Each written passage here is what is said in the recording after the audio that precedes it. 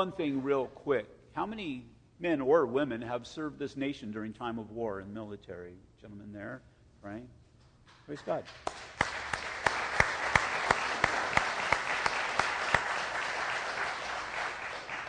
So easy to be taken for granted. We have World War II veterans that are still among us and every other war since, and especially my generation, we'd be so connected from that. We so easily forget. I've had a son-in-law, and my son has served during the time of war. My son-in-law did three tours of duty, one in Iraq and two in Afghanistan. And we can forget, even right now, we could be having young people who are risking their lives for our freedoms. And we need to remember that. We need to appreciate that. The Apostle Paul, once again, he's chained to a Roman guard in a prison. But nonetheless, he's writing this letter. And his purpose in writing this letter is so that you would have joy. And if Apostle Paul can have joy as he's in jail, basically, how much more so should we have joy? But what we allow the little things to eat away at our joy, and all of a sudden we find ourselves robbed of that joy. And we become spiritual Eeyores, just, another day, I guess I got to get up and go to work. And we can be like that. We can be whiners and complainers. And I remember my past religious experience. It looks like the leaders had bit a lemon, just with that sour face all the time. And who wants anything to do with that? But God is telling us in this epistle that our Christian experience, our Christian life, should be anything but bitter, should be anything but Eeyore. It should be joy in the Lord and the joy that we have and what Jesus Christ has done for us. We so easily lose perspective, though. Philippians chapter 3, starting at verse 1. We're going to read all the way down through to verse 3 today. Finally, my brethren, rejoice in the Lord. For me to write the same thing to you is not tedious, but for you it is safe. Beware of dogs, beware of evil workers, beware of the mutilation. For we are the circumcision who worship God in the Spirit. Rejoice in Christ Jesus and have no confidence in the flesh. Now, Paul says finally here, you have to remember, Paul's a preacher. When they say finally, that means it's about halfway over. And we're about halfway through this epistle. The final thought that Paul wants to convey to the church is summed up as man's joy is founded upon sound biblical doctrine. It's not founded upon our works. Never has it been founded upon anybody's works, but it has been founded upon the doctrines that lead us to what God has done in our lives and what God continues to do in our lives. Remember, we defined as we started this study in Philippians, joy is a supernatural delight in God and God's goodness and the knowledge thereof. We have trials, and we so easily allow trials and tribulations to rob ourselves of joy. But trials and tribulations are that which takes place to define the fabric of Christ within us and who Christ is causing us to be. And joy is supposed to be a byproduct of that. It is in the Apostle Paul's life. He's chained to the guard, but he knows that the Word of God is going out. He understands that the churches are thriving and moving forward, that God's Word and God's will is being accomplished, and that's enough. That's enough. If he's got to sacrifice some physical comfort, displeasures, even his life, he's willing to do that for what God desires to do in the hearts of mankind. Jesus tells his disciples about the personal relationship that they can have with God, and then he tells them in John chapter 15, verse 11, "These things I have spoken to you, that my joy may remain in you, and that your joy may be full," that you would have joy overflowing in your life. So, God asks, do you have joy in your life? Do you have joy in your life today? Examine yourself. Don't raise your hand. Don't really want an answer. Oh, I'd like you to answer yourself. Do you have joy? Or have you allowed situation and circumstances to rob you of your Christian joy? If you've done so, that's sin in your life. And when I say sin in your life, you've missed the mark. You've missed the mark of what God desires, God's standard for perfection in your life. Because what God desires is for you to live a joyous Christian life. And again, tradition, that's not what tradition has said, that we're supposed to be serious and stoic.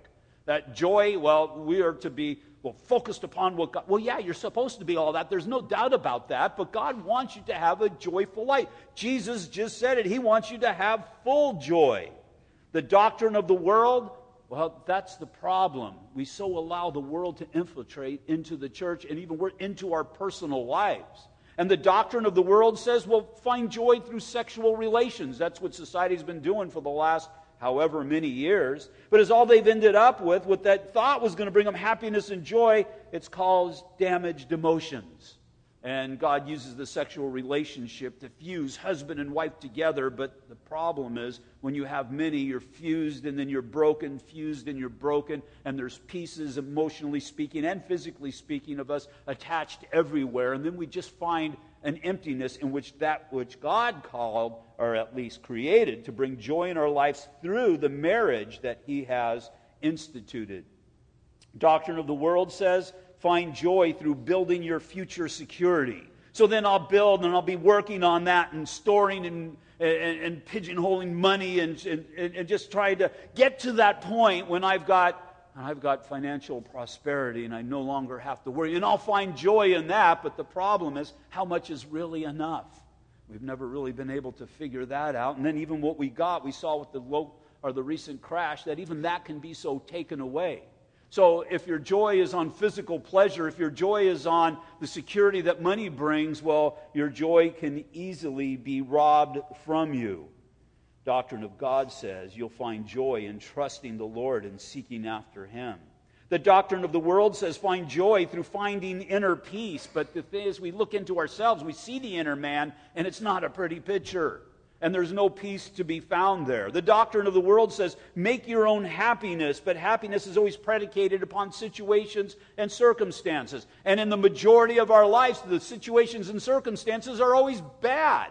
Even in Job, it says man is he's born to evil just as surely as sparks fly upward. It's just a natural part of who we are, that sinful nature. And if that's the case, then what percentage of my life am I going to have joy? Again, if it's predicated upon situations and circumstances, and what percentage of my life am I going to be suffering hardship and the lack of joy? Well, the greater majority of it.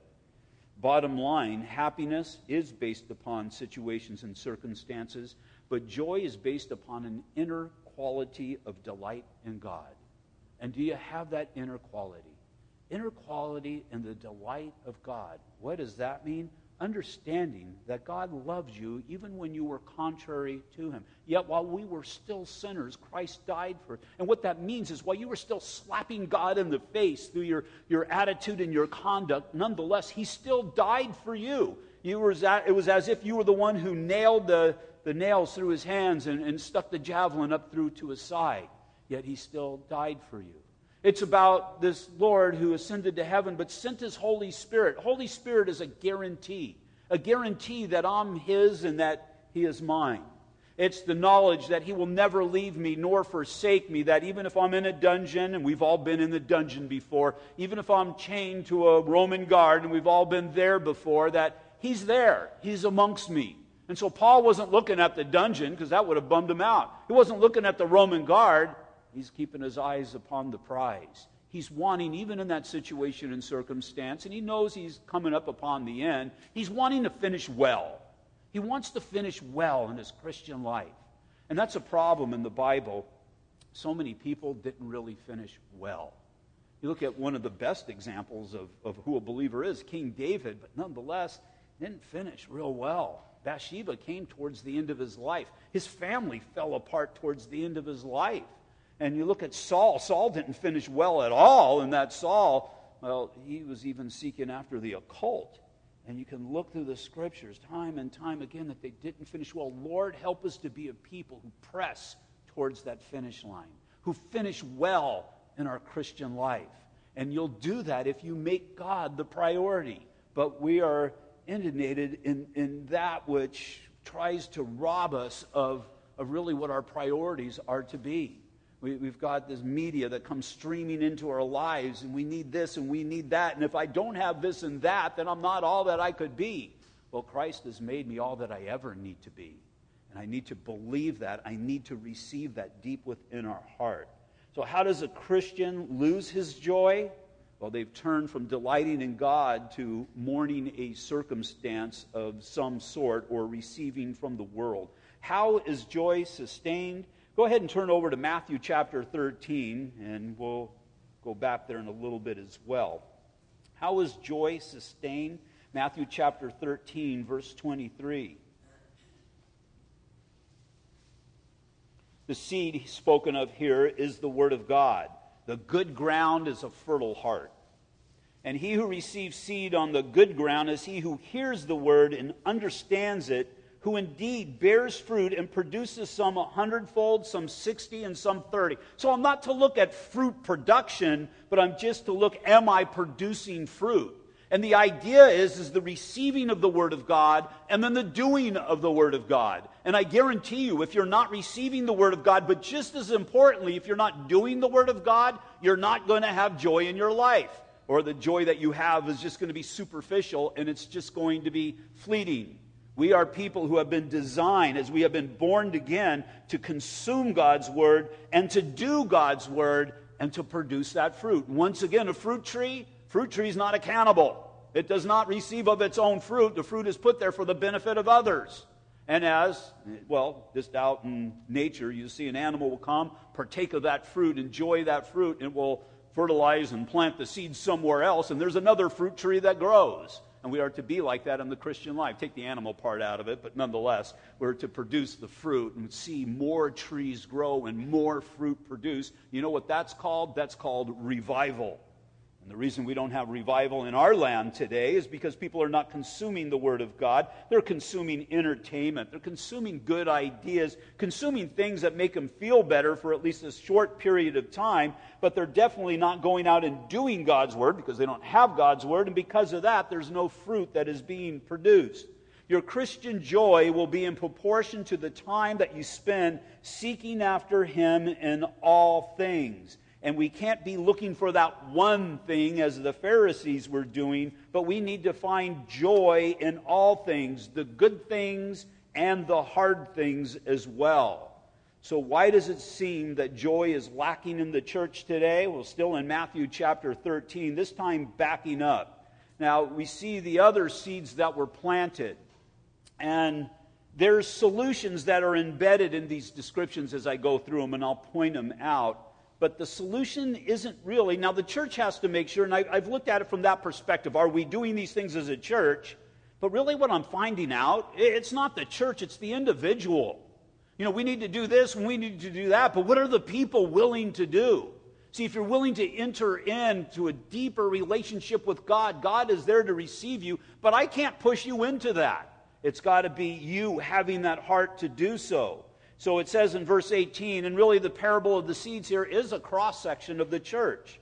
It says, therefore, hear the parable of the sower. Now, once again, each of these instances are supposedly a believer, at least somebody who appears to be a believer. Therefore, hear the parable of the sower. When anyone hears the word of the kingdom and does not understand it, then the wicked one comes and snatches away what has been sown in his heart. This is he who receives seed by the wayside. And so what I've told the church before, we got to give people understanding. But you know what? We do that. We have 3 Bible studies a week, plus we have small group Bible studies. I do a study Wednesday morning at 6:30 for the guys. We're going through Revelation right now. So there's plenty of opportunities for understanding, but the responsibility's on you. The responsibility's on you. Are you seeking after the understanding that God has made available to you? And not just at this church. Look how rich their community is in churches. Just look at Calvary Chapels. You look at Calvary Chapels across the United States, and they have a dot where there's a Calvary Chapel. In this area, there's just one big, huge dot. And so there's no excuse. Look at K-Wave, the radio, KKLA, and so on and so forth. And so the ability to find understanding is there. If you don't have understanding, you're not going to have joy. Verse 20, but he who received the seed on stony places, this is he who hears the word and immediately receives it with joy, but he has no root in himself, but endures only for a while. For when tribulation or persecution arises because of the word, immediately he stumbles. And so again, Apostle Paul is the perfect example. He's going through that hard time, but he's still got joy. He's got deep roots into God and who God is in his life.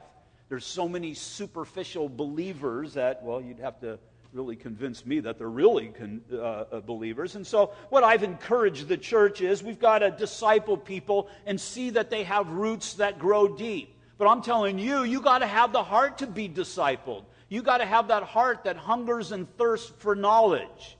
Again, the responsibility ultimately is yours. I've got to stand before God and make sure these things are available, and they are. We'll have a Faith 101 class right after service today. We've got small groups once again, give you that opportunity. Women's retreat is next Sunday. All of these opportunities to grow deep roots. Then verse 22, now he who receives seed among the thorns is he who hears the word, and the cares of the world and the deceitfulness of riches choke the word, and he becomes unfruitful. And I've told the church, we got to keep the world out of the church. And that is a problem today. The church has become married to the world, and it's been to the detriment of the church. But I'm not talking to really the church as much as I'm talking to the individuals within the church, as far as not what the church needs to do, but what the church needs to do. And as individuals, what do I need to do? I need to forsake the world. I mean, I can just use my life as an example, at least for me, because once I got saved, that's what God started doing. He started pulling off pieces of my life, little pieces of the world, little things that weren't necessary and even contrary to my Christian life. And sometimes it hurt. It hurt. Sometimes he picked it off and I pulled it back and stuck it back on. But God is faithful. And God, well, he's still picking at me today, but it'll be a lifetime experience. But those who have lost joy, they've lost joy because what the world has to offer, and what is that described as? It's described as deceitfulness. How many of you have you guys bought into that? You saw the commercial, I need one of those. One of those is going to change my life. I'll be happy when I get one of those. And so finally you get one of those and it breaks. Or it sits in the corner because, well, you never really got any joy from one of those. The only place you're truly going to find joy is not from one of those, but from Him and seeking hard after Him. We here have 12 services a month. How many do you attend? 12 services. We have Sunday morning, Sunday evening, we have midweek. There's others as well, but just look at those. 12 services a month. I mean, just your proportion to seeking after God. And your life, out of 12 opportunities to get into God's Word, to fellowship with God's people, how many of those services do you attend? If you lack joy today, I have a couple other questions here. First, are you right with God? Are you right with God? In your relationship, have you received Jesus Christ as your Lord and Savior? Have you just kind of entered in and tried to get right with God through osmosis? That doesn't really work. You know, it's the old joke. Just because you're in a donut shop doesn't mean you're a cop. Just because you're in a garage doesn't mean you're a car. Just because you're in a church does not mean that you're a Christian. You do not... Sorry if there's a police officer here. Because I'm illegally parked out front and I don't want to get... No, just kidding. But it's serious. It's dead serious. Just because you're here does not mean you're right with God. You have an opportunity to get right with God, but just because you're here, you're not doing God any favors. You need to be here because you desire to be here and you want to grow here. Jesus said, "Why do you call me Lord, Lord?" Every Sunday, figuratively speaking, you sat in that church and you called me Lord, Lord, but you never did the things that I said. I spoke to you from the pulpit, and I spoke to you from the pulpit, and I spoke to you from the pulpit. I convicted you in that pulpit, but once you walked out of those doors, you forgot it all. Why do you call me Lord, Lord, and not do the things that I say? I remember there was somebody that had come to our church a few times. I had known them even before we started the church, and so that's why I recognized them. I hadn't seen them for a year or so, and they came back to church, and I was talking to them, and they were saying something, I don't know, we were talking about whatever, and she says, "Yeah," and I saw a friend, they asked me, "What church do I go to?" And I said, "Calvary Chapel, Ontario." And I'm thinking, no, you don't. But it was just kind of funny that they considered themselves to be a member of the church, when in actuality, they really aren't a member of any church. They need to be a member of God's church. They need to enter in and to get plugged in. If you lack joy today, are you really living in righteousness and peace? We'll just look at it as God's rightness. In Romans chapter 14, verse 17, it says, "For the kingdom of God is not eating and drinking, but righteousness and peace and joy in the Holy Spirit." This means trusting God's Word to be your standard for a moral life and then living that. It's living under the shadow of God's wings. It's living under, well, it's just being obedient to the Lord. Again, Israel, they're led out of Egypt out into the desert. The desert can be pretty hot during the day and it can be pretty cold at night, but that's okay. Because there's God and He's leading them. He's a cloud during the day. And as long as they're underneath that cloud, underneath the shelter of God's wing, they're finding comfort and they're finding peace. He's a pillar of fire at the night. And as long as they're in proximity to that pillar of fire at night, they're living a blessed life. But what does God give us the opportunity to do? He gives us the opportunity to wander off.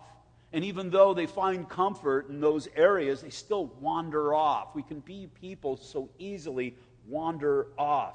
I must be trusting in God's Word so much that it becomes a standard in my life. It becomes the standard, the moral standard to how I conduct my life. As I make my Bible my guide for my decisions, I will present to Him a life that is acceptable based upon His Word. Still going to heaven, I'm not saying we're doing this for salvation. I'm saying we're doing this because we are saved. If God is truly my Lord, then I need to be His servant. But a result of all of that will be joy. If you become a slave of the world, then you'll have a very anxious life. Philippians chapter 4, verses 6 through 7. We ought to get there in about 6 months. Be anxious for nothing, but everything by prayer and supplication with thanksgiving. Let your requests be made known to God, and the peace of God, which surpasses all understanding, will guard your mind, will guard your hearts and mind in Christ Jesus. It will guard your mind. And that's an amazing thing. Guard my heart, and you can say, well, yeah, I'm connected with the Lord and all this. But mind speaks about, well, the mind is affected by so much today. I mean, somewhere there's some parents who, well, they poured into their kids and they educated their kids. And their kid came time to go off to college, and they applied to college, and they got accepted, and they were excited about going to this particular college. And, well, some of those that decided to go to Santa Barbara were murdered yesterday. Just going about their lives. And some car that just driving by, this guy starts opening fire. He ran some over. It was just a horrible thing. And it can really mess with your mind, if you will. But here we're told that to be anxious for nothing. And some of those things that can cause anxiety to well up in our lives are things, big things such as that. But God says here, be anxious for nothing. For nothing. Even the big things, He says, I've got reason and I got purpose. And we know we're not always going to know that until we're with Him. But He says, if you're truly dependent upon me, I'll guard your hearts and minds through Christ Jesus, through a relationship that is connected with Christ Jesus. If you lack joy today, are you really in the Word of God, or is it just something superficial? Do you look at God's Word, or do you read God's Word? Read God's Word. I remember when my son was in the Marine Corps. My son, who never wrote, didn't really even pay a whole lot of attention to us while he was living with us, especially in his teenage years. All of a sudden, he's in boot camp. When you're in boot camp with the Marines, you're completely isolated. The day that the instructor comes to take him off, you just say goodbye because you're not seeing him for 3 months. My wife and I, we partied down for 3 months. But then all of a sudden, these strange things started entering into our home. It's called letters. Most of you don't, not an email. Most of you don't remember that they come in these envelope things, and you got to put a stamp. They charge you for doing every one of those things. But there's a handwritten letter from him. And it was kind of an exciting thing because, well, there's relationship. My wife, hey, we got a letter from Sean today. And so there was an excitement because you wanted to see what was going on in his life. It was the only way that you could possibly know. And so I even wrote a few letters to him. I haven't read a letter, written a letter. I can't even say it anymore. Written a letter, and I don't know how long. But again, there's a relationship and that desire to know. And if you have a relationship with God, you'll read His letter. And you'll read His letter as if it is written to you, because if you're a born-again believer, it truly is. Looking at the relationship between joy and the knowledge of God, Psalm 19, verse 8, the statutes of the Lord are right, rejoicing the heart. The commandment of the Lord is pure, enlightening the eyes. Psalm 119, verse 14, I have rejoiced in the way of your testimonies as much as in all riches. John 15, verses 10 through 11. If you keep my commandments, you will abide in my love, just as I have kept the Father's commandments and abide in his love. These things I have spoken to you, that my joy may remain in you, and that your joy may be full. And so, if you lack joy, are you really trusting in the Lord? Are you really trusting in the Lord today? Or has everything around you become bigger than a relationship with God? Are you really diving into God's Word and receiving God's Word? Or has all of the words that you're being bombarded with, have they become louder than God? Are you rejoicing in God through God's people? Or have the other relationships become more important than the relationships that you foster in the body of Christ? Your joy is predicated upon all of these things, as we see when we get ready to close. The idea for your future, Romans chapter 15, verse 13. Now may the God of hope fill you with all joy and peace in believing, that you may abound in hope, speaking of trusting in God for the future, by the power of the Holy Spirit. So, with all of this in mind, what do we need to do? We'll look at verse 2. Beware of dogs, beware of evil workers, beware of the mutilation. Dogs, evil workers, and mutilators. Sounds like a Stephen King novel. Who are these guys? These guys are the sore losers of a trial that occurred in determining the ministry to the Gentiles in Acts chapter 15. We're not going to turn there, but these are the Judaizers. We studied them as we went through the book of Galatians. They're the ones who, well, this grace and this mercy thing just wasn't quite enough. Now the word's going out to Gentiles, and Paul's saying Gentiles are getting saved. The word is being preached, and they're receiving, and they're getting right with God. But the problem is the Judaizers, and a Judaizer would be ones who are trying to make these new converts as Jews. These Judaizers are coming in behind them, and they're trying to overload them with works-based ministry or works-based religion.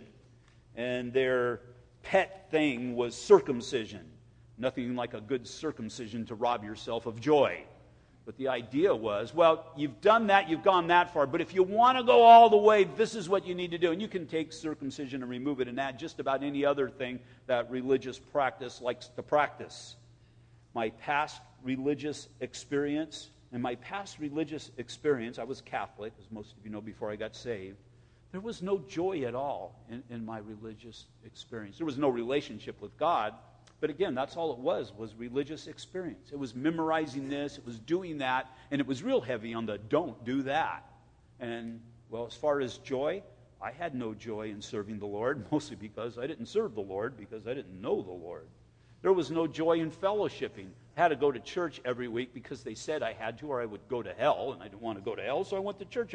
I lived like hell all during the week, but if I went to church, I wouldn't go there at the end. And so I would go there, but really wasn't all that motivated to go there.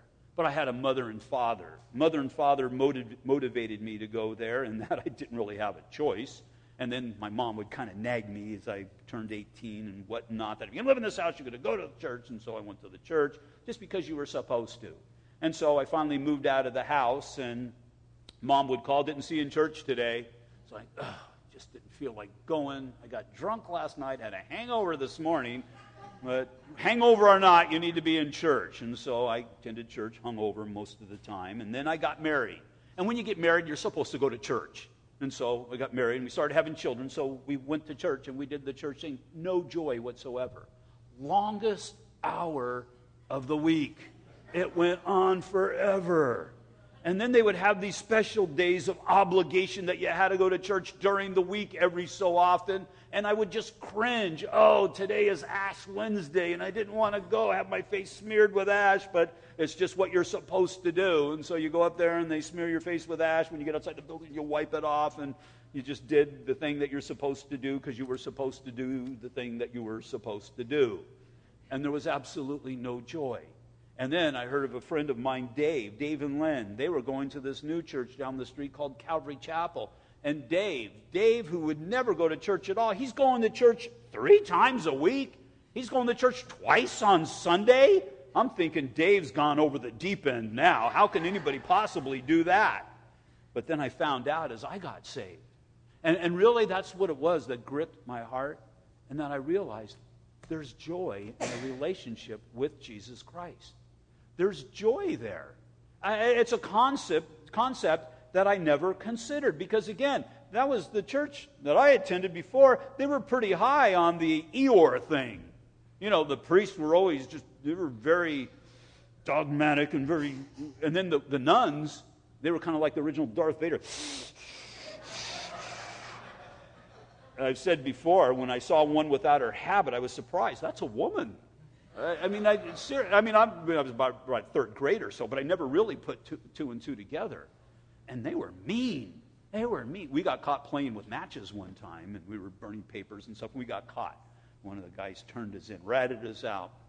And I'll never forget, we went into the principal's office, and our punishment was going to be a swat. She had a cricket paddle in the corner. And I'll never forget, I was in line, and no matter what in the Catholic Church, or at least in Catholic school, they always put you in alphabetical order. My last name is a U, so I was always at the end, which in this case was worse because I had to watch everybody. Some guys were coming out of there crying, but they didn't realize I was no amateur in this. Hank Urcioli, he calloused me over pretty good. And so I got this woman. At this time, I knew they were women inside that big tent that they wore. And so I'll never remember the guy in front of me. She's going back, and there's beads flying and material flying over, and whack! And, ah! And so I go in there, and she goes, okay, bend over, put your hands on your knees. Whack! So I get up, and I start walking on. She goes, wait a minute, get back here. Why, I get another one, just because I guess I didn't break down and cry like the other ones did. But I deserve the whacking. Don't get me wrong. I deserve that. But that was my church experience there. Every time I went in there, I got whacked. It's kind of like an Italian experience, but nonetheless.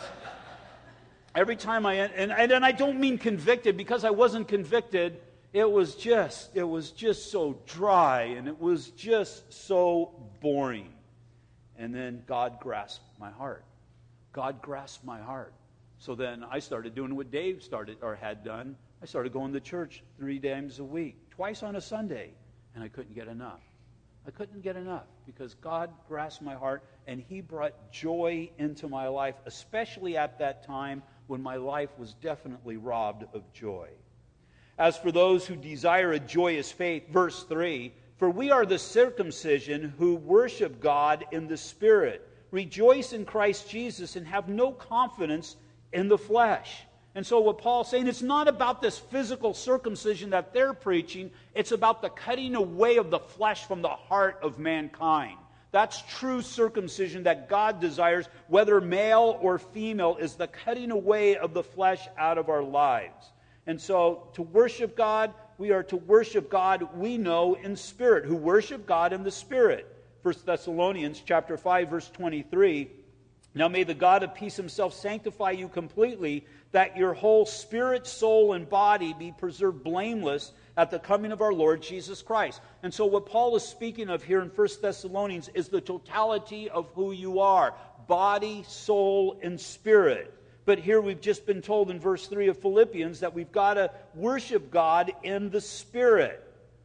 See, I can't worship God first through this body. Works mean nothing before a holy God. Now, I enjoy it when my kids do things for me. Well, it was cute when they were little anyway. And it was be a blessing, but I didn't need any of the things they gave me. The artwork they gave me, when, if anybody else would look at it, it's not all that good. My grandson Noah, every time he does a craft here, he gives it to me, and I've got him on a cabinet inside my office, and I'm excited about him, but nobody else would be. Our works before a holy God. I mean, I got to place my works next to Jesus Christ on the cross. It pales in comparison. And so apart from worshiping God in the Spirit, I can't worship Him physically, and I can't worship Him emotionally either, although we may try, but I cannot worship God with the soul. Soul speaks of my personality or my emotions. Emotions can be temporary and contrived. We can kind of try and build people up, have somebody come out on the stage and warm you up for the worship team and get all excited, get all in a big whatever you get into, hubbub I was going to say, but is that a word today still? But nonetheless, get all excited, but you're going to get let down, and once you get let down, you'll probably be lower than when you came in. And if we're just worshiping God in our emotions, true worship comes from our spirit. that part of us that communes with God. That part of us that we saw in our study of Ephesians chapter 2 was dead. We were spiritually dead, but God entered our life and caused us to become alive. Because of the great love with which He had for us, He came and He has given us life. And that life is that which, was missing in my life before, but now it's that which worships the Lord. Because I've read the Bible before I was saved, didn't have a clue what I was reading, but once I got saved, now the Spirit is alive and these words are making sense. Yeah, I could sit out in the congregation and sing the songs, but I was just singing songs. But now it opens the avenue to the true worship of God because I'm spiritually alive now. These things that God has done in my life, and as He has done these things in my life, and I understand the value of them, then emotions can enter in, and then works can enter in. But first there's got to be that spiritual life with the Lord. And once there's that spiritual life with the Lord, then we'll find joy. What is Christian joy? I'll tell you what it's not. Christian joy is not based upon the world, because the world can only offer you a feigned happiness, which is emotion-driven. Joy is spirit-driven. The problem with the happiness that the world offers, it dies at death, when you lose your finances, and when your health goes upside down. Martin Lloyd-Jones says, as Christian people, we have no right to be in a state of melancholy or unhappiness because the world is as it is. We have no, whether it's war, whether it's murder, we have no right to allow that to rob our joy in the Lord Jesus Christ. The world is vile, and when you come to an understanding of that and you receive that reality, and then when you receive Jesus Christ and understand His reality, you'll have joy regardless of situations or circumstances. John 16:32-33, indeed, the hour is coming, yes, has now come, that you will be scattered, each to his own, and you will leave me alone. And yet I am not alone, because the Father is with me. These things I have spoken to you, that in me you may have peace. In the world you will have tribulation, but be of good cheer, Jesus says. I have overcome the world. And now you hear even with that, angels playing harps in heaven. Christian joy is not to be stoic. God did not create us just to endure it. Just to get through all of this hardship and all this garbage that life offers so I can finally get into heaven. We are not to endure just trying to make the best of a bad situation. We are to prevail in the midst of this world. We are to be salt. We are to be lights. We are to be witnesses. We are to be vessels of the Holy Spirit. That being said, thirdly, Christian joy is to have no fear. Fear is probably one of the biggest things that rob us of our joy. Fear of not having control. Fear of just being left to the whims of man. Fear of not realizing the magnitude of who God is and the sovereignty that He exercises over our lives. 2 Timothy 1:7, for God has not given us a spirit of fear, but of power and of love and of a sound mind.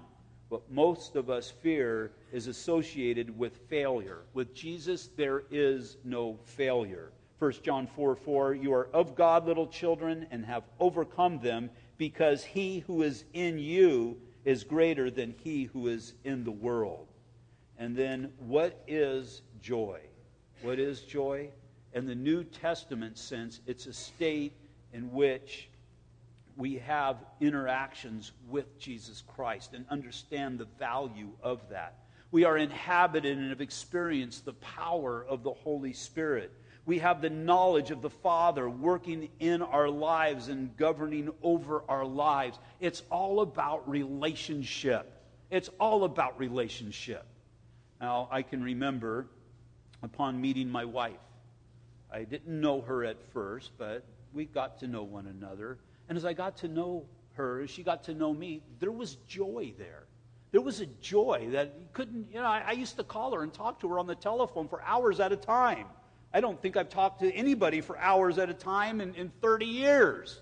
But we would have these conversations, and sometimes we would just sit there and listen to each other breathe. It was just, you just had that desire to be around one another. Whenever you had any spare time, you were there and there was joy. But then Most people who don't build upon a relationship, joy starts to fade away, and all of a sudden joy is no longer. And just as surely as it can happen in our marriages, it definitely can happen with the Lord. And it's not that the Lord has left, it's that we have left that right relationship with God. And so Colossians chapter 3, verses 2 and 3 says, "Set your mind on things above, not on things of this earth. For you have died." You died on the day that you were saved. You died, and your life is hidden with Christ in God. Yeah, you came alive, but you died to the old man. Specifically, what is it that brings joy to our lives? Obedience. I'm just going to go through this list and we'll close. Obedience to Jesus Christ as our Lord will bring joy to your life. Again, John 15:11, "These things I have spoken to you, that my joy may remain in you and that your joy may be full." Prayer, honest prayer. When I say honest prayer, I mean putting aside everything else and coming to the realization that you are talking with God and God has an ear to hear what you're saying. Prayer will bring joy to your life. John 16:24, "Until now you have asked nothing in my name. Ask and you will receive, that your joy may remain full." Thirdly, joy is a response and a reaction of the soul to a proper knowledge of the Lord Jesus Christ. Now that's in your life, but it's also in the lives of another. How do I find joy in the life of somebody else? Because joy also comes about as we share our faith.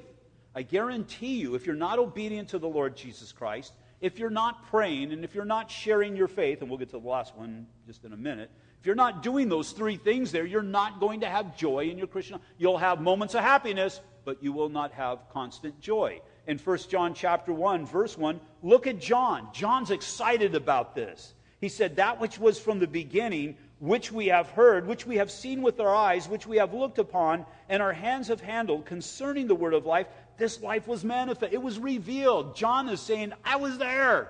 I had my head on his chest. I heard his voice. I touched him.